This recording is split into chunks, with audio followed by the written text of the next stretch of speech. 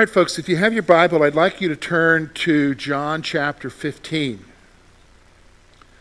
John chapter 15. And what we're doing is we're going through the Gospel of John on our Sunday morning time.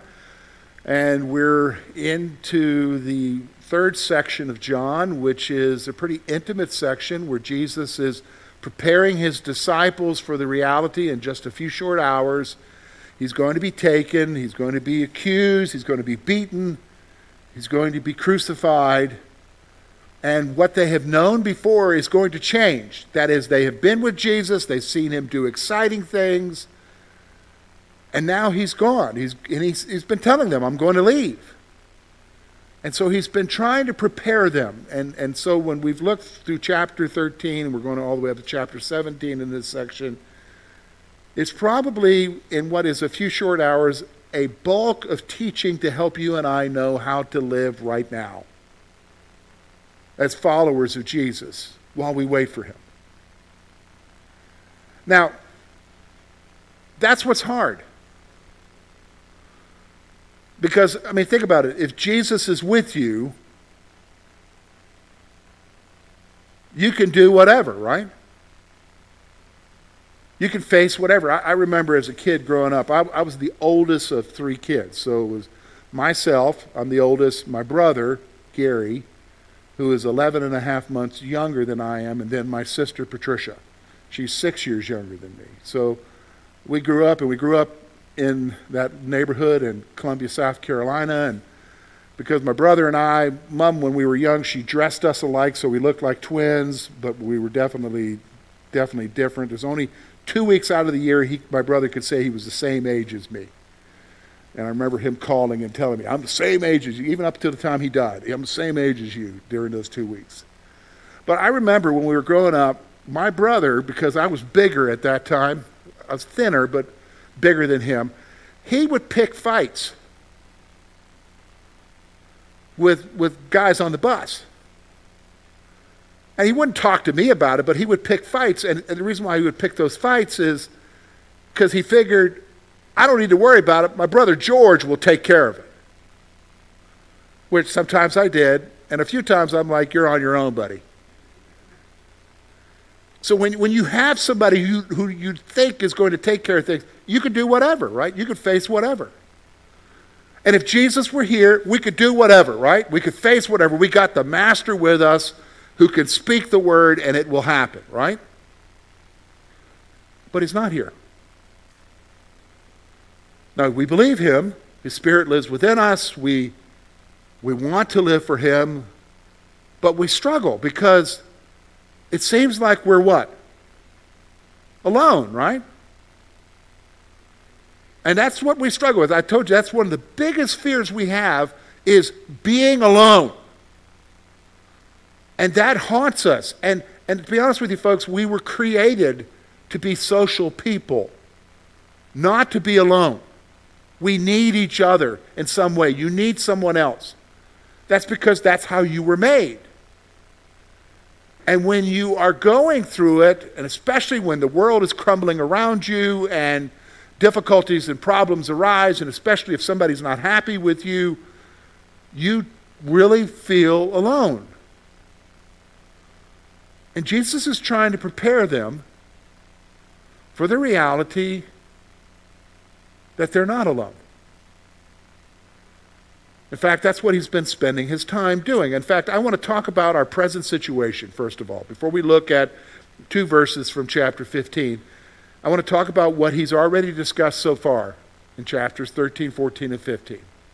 There's 3 things that we need to see. First of all, Jesus is away. Now, in these chapters, he's telling them he's going away, but you and I know he's away, right? He was, crucified, buried, rose from the dead. A few weeks later, he rises to go to be with the Father and seated at the right hand. And remember, the disciples are told, just as he leaves, he'll come back. So he's going away, and we know that he's away. So Jesus is away. So here we are. We're trying to live life right now. We believe in Christ. We do have the Spirit within us, but Jesus is away. That's the reality. Here's the second thing that we see here. We are to support each other by loving each other. So this is the thing he's been telling him. He says, guys, I'm going away, but I'm going to give you a new commandment. And remember now, he's mentioned the same commandment 3 times. If you're told to do something 3 times, do you think you're supposed to do that?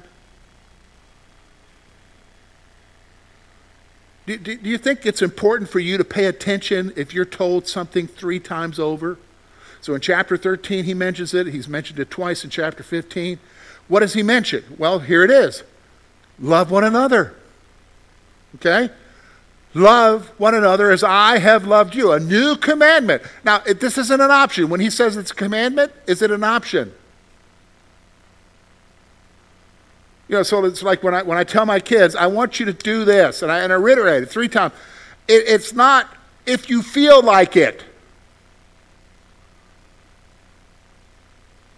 No, that doesn't cut water, does it? I mean, it's like, no, you're supposed to do this. And so Jesus is not saying, if you feel like it, love one another. A new commandment I give you. He's telling you, I'm going away, and so you're going to need each other, so love one another.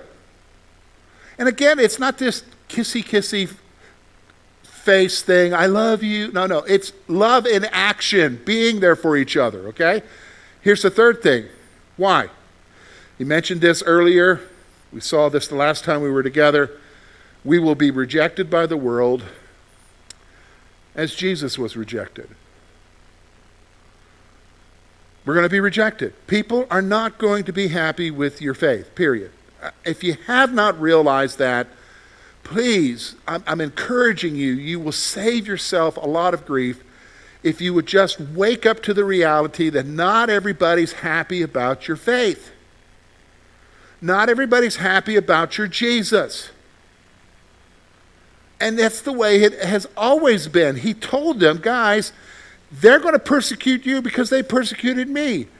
The servant is not better than the master. And if they persecuted the master, they're going to persecute who? The servant. And I think we need to begin to realize that, yes, we can do great things. We're told to do great things. We're told to help people. We're told to serve our communities and do those things. Yes, but here's the thing. That's not going to change attitudes. Why? Because it's a heart issue.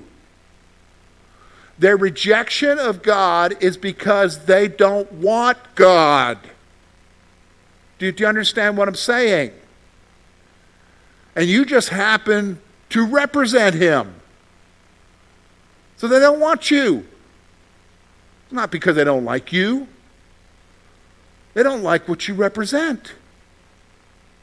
So that's the present situation. And you're like, okay, yeah, but you know what, George? Okay, he's away. And I understand we're supposed to love each other. And yes, the world is definitely like that. And you're telling me I'm not supposed to feel alone?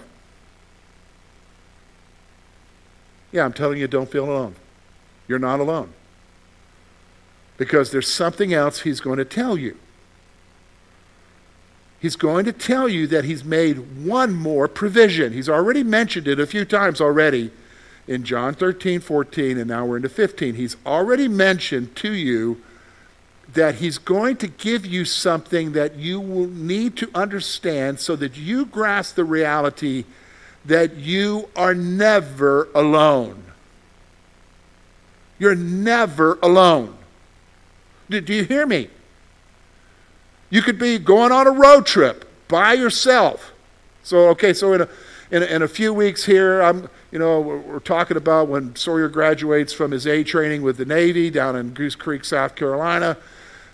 I thought, well, I could go down and get him because I'm from South Carolina. I can make a stop here or there and visit some relatives or something and pick him up. And at that point, I was thinking I would just make that trip by myself. But I'm not by myself. I'm never by myself. Why? Because of what he's going to tell me now. You are never alone. Well, what's he going to tell me? Well, let's look at what it says here. Look with me at verse 26. It'll be up on the screen if you want to look at it on the screen, if you don't want to look at your Bible. Here's what he says. But when the Helper comes, whom I shall send to you from the Father, the Spirit of truth who proceeds from the Father, he will testify of me. And you also will bear witness because you have been with me from the beginning. You're not alone. Why? You have a helper.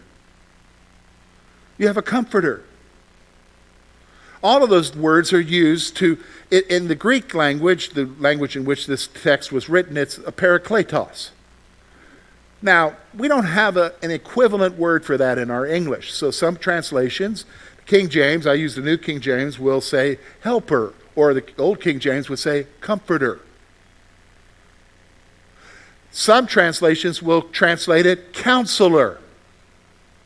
What does it mean? Parakletos, in its actual meaning, means someone who comes alongside. So, for instance, I want you to picture it. Do you remember when your kids were learning to ride a bike? Do you remember when they were learning to ride a bike, you had training wheels on, or when you took those training wheels off? Did you just say to them, hey, get on the bike and drive down the road, you'll do okay? Is that what you did? That's not what I did. I was right there. The training wheels were off, but I was running right with them. Why? To make sure that they weren't going to fall over until they could get their legs under them to be able to ride that bike. Didn't you do that? We have video of me doing that. And them still wiping out. And you do too, right? Someone who comes alongside. This is what he's wanting you to understand. You are not alone, because when the helper, the one who comes alongside, comes, he's talking about right now, folks. You are not alone. Yes, Jesus is away, and we wish he were here with us, right? We wish that he could just show up in the midst of our problem and take care of it and set everything right. We wish that that would take place. I haven't found somebody yet that just doesn't want Jesus to show up and take care of it all, right? But he's not here yet. He's not. He's coming, but he's not here. And so what does he say? He said, love one another. Yeah, but okay. Yeah, but what about if so-and-so has a bad hair day? It's hard to love somebody with a bad hair day, right? Yeah, but I'm still in this world that's not happy with me because of who I follow. Is this it? No, he says it's not it. You have somebody with you always. That's the helper. So that's where we're going to spend the rest of our time, and we're going to focus on 5 things that he tells us from these 2 verses. 5 things about the helper that you and I need to grasp. So here it is. Here's the first one. From his perspective of telling them, he's telling them something that's going to take place in the future, but for you and I, it's already taken place. Okay, so here it is. Look with me, verse 26. He says, but when the helper comes, here's the reality. The helper has come for us. So here's what I want you to see. The followers of Jesus have another comforter or helper. You already have them. That's reality. Now, all right, so I wrote that down. Big deal, George, I already know that. No, you need to grasp it. Why do you need to grasp it? Okay, because here's the thing. We already talked about this earlier. Life happens. Life happens. And stuff just comes out of nowhere. So you know what? The other day, Rob and I were delivering our Project Grace packages, and he was riding along with me and the Buick that I'm driving, and we're enjoying that nice, cool air conditioner. And so I said, okay, Rob, I'll take you back to your truck, and then I'm going to head over to Sheets. And so as we're riding along, I'm starting to smell something, and it's not Rob. It's coming out of the vents. And he's my friend. So he gets out. I said, all right, I'll see you over at Sheets. He gets his vehicle. And so I head over to Sheets, and it's still coming through the vents. And I'm like, what is this smell coming through the vents? I'm like, man, something must be really bad outside for it to be coming through the vents. And so we pulled in the Sheets, and And I look up and under the hood, there's white smoke coming out from under the hood. White smoke coming out from under. What is going on? I'm hopping out. I'm popping the hood. I'm like, am I burning up the engine? Is there something wrong with the oil? I'm looking down at the serpentine belt. That's where the smoke's coming from. And what is going on? And here I realized the air conditioner quit. The compressor froze up on that Buick. And so now I no longer have that nice cold air. And it's all because Rob got out of my vehicle. That's why I know my compressor died. Rob got out. No, Rob had nothing to do with it. It just died. And then I died when the mechanic told me it's going to be $1,000 to replace that compressor. That's life, right? Did I wake up that morning and say, okay, Lord, another day. Thanks for the compressor that's going to die today. You don't know when stuff happens. Stuff happens. Now, here's what happens. That's just something I can't say that I'm asking where God is in the midst of that. But other stuff happens and you begin to feel what?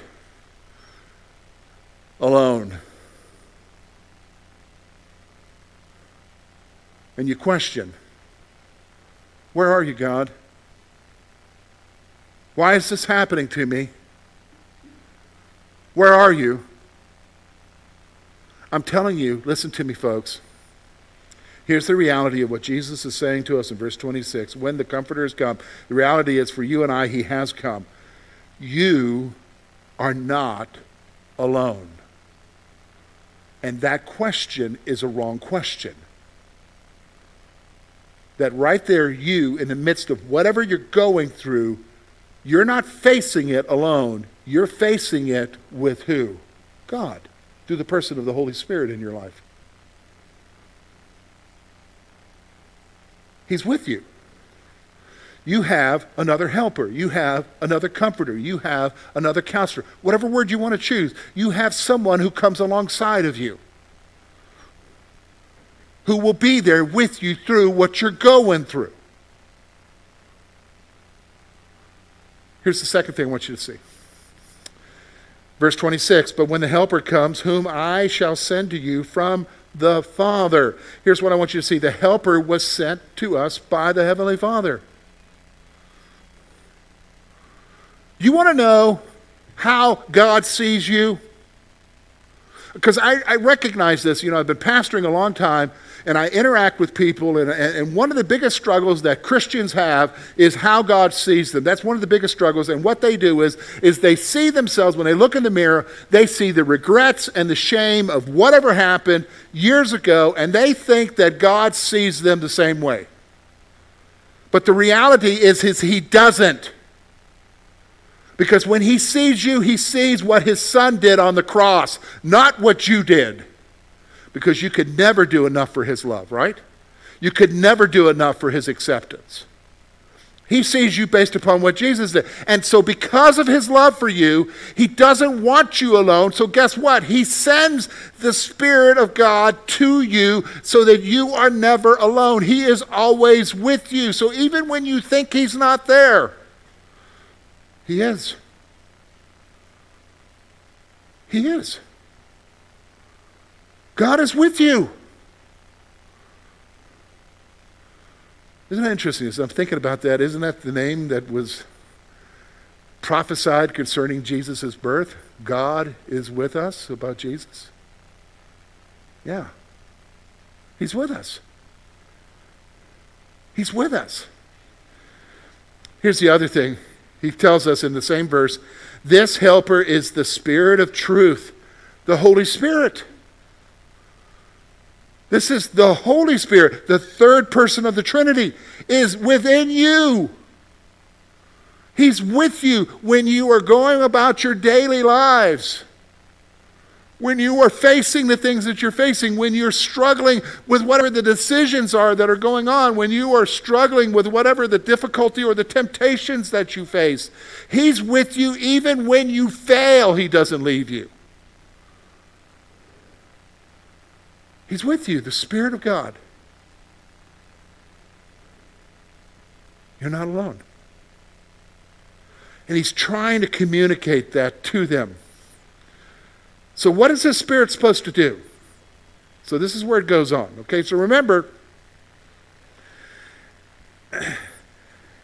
he pointed out earlier that the world will reject us because it rejects him. And the reason why it rejects him is because it's ignorant of him.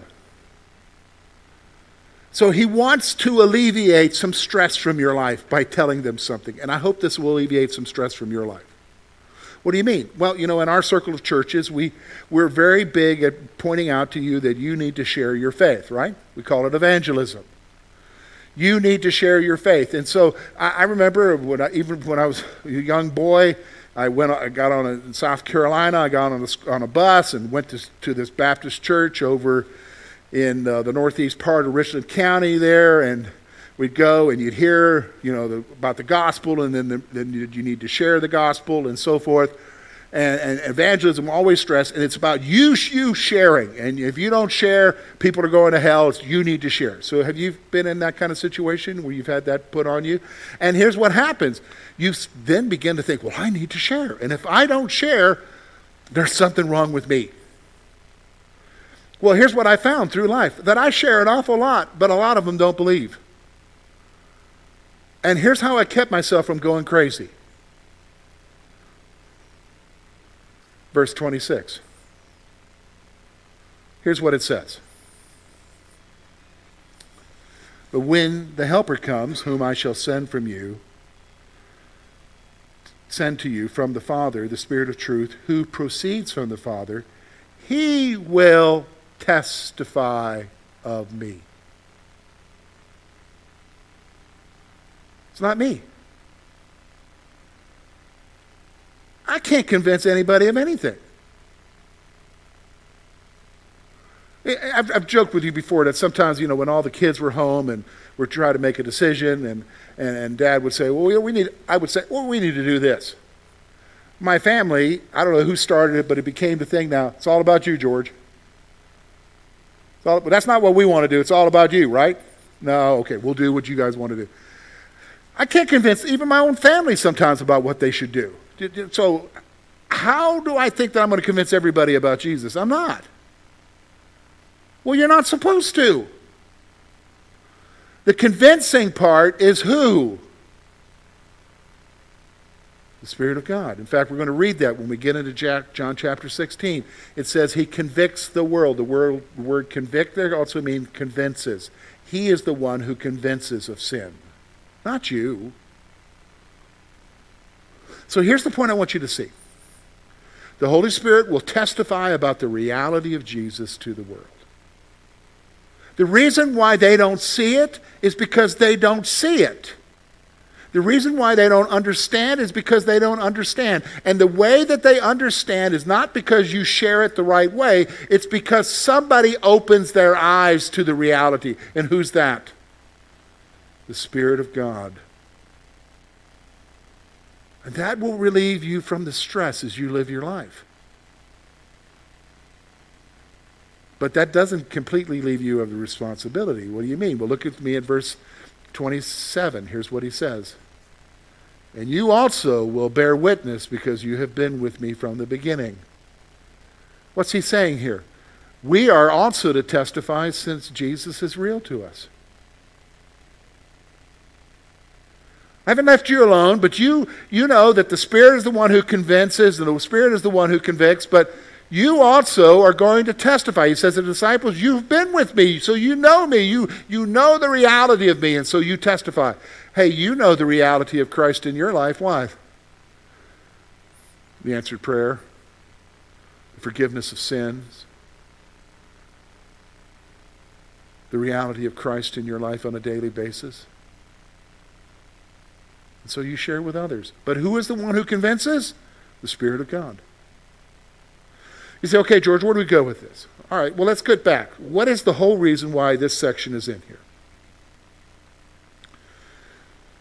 Jesus is wanting them to learn how to live life now. He's told them, I'm going away. And we all agree he's away, right? Okay. I'm going away, so therefore, Be there for each other. And let's be honest, this is what church needs to be. It is more than a worship service, right? It needs to be that as you live your life out and as you live the faith that you have out in this world, not everybody's going to be happy with that. You need to have at least some place that you can go to where people are facing the same things that you're facing.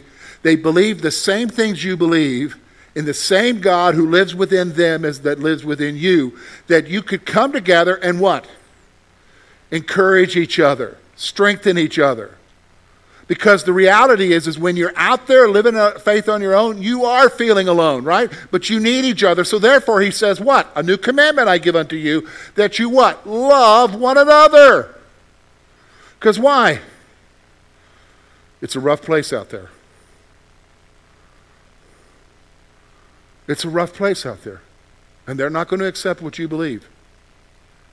But here's the thing. Here's what he says. But I've sent a helper. I've sent somebody to be with you always. Because look here, in a few short minutes we're going to end. We're going to close in prayer. We may talk to each other for a few moments, but then we're going to get in our cars and we're going to head where we're going. And some of us, we're not going to see each other for a whole week, right?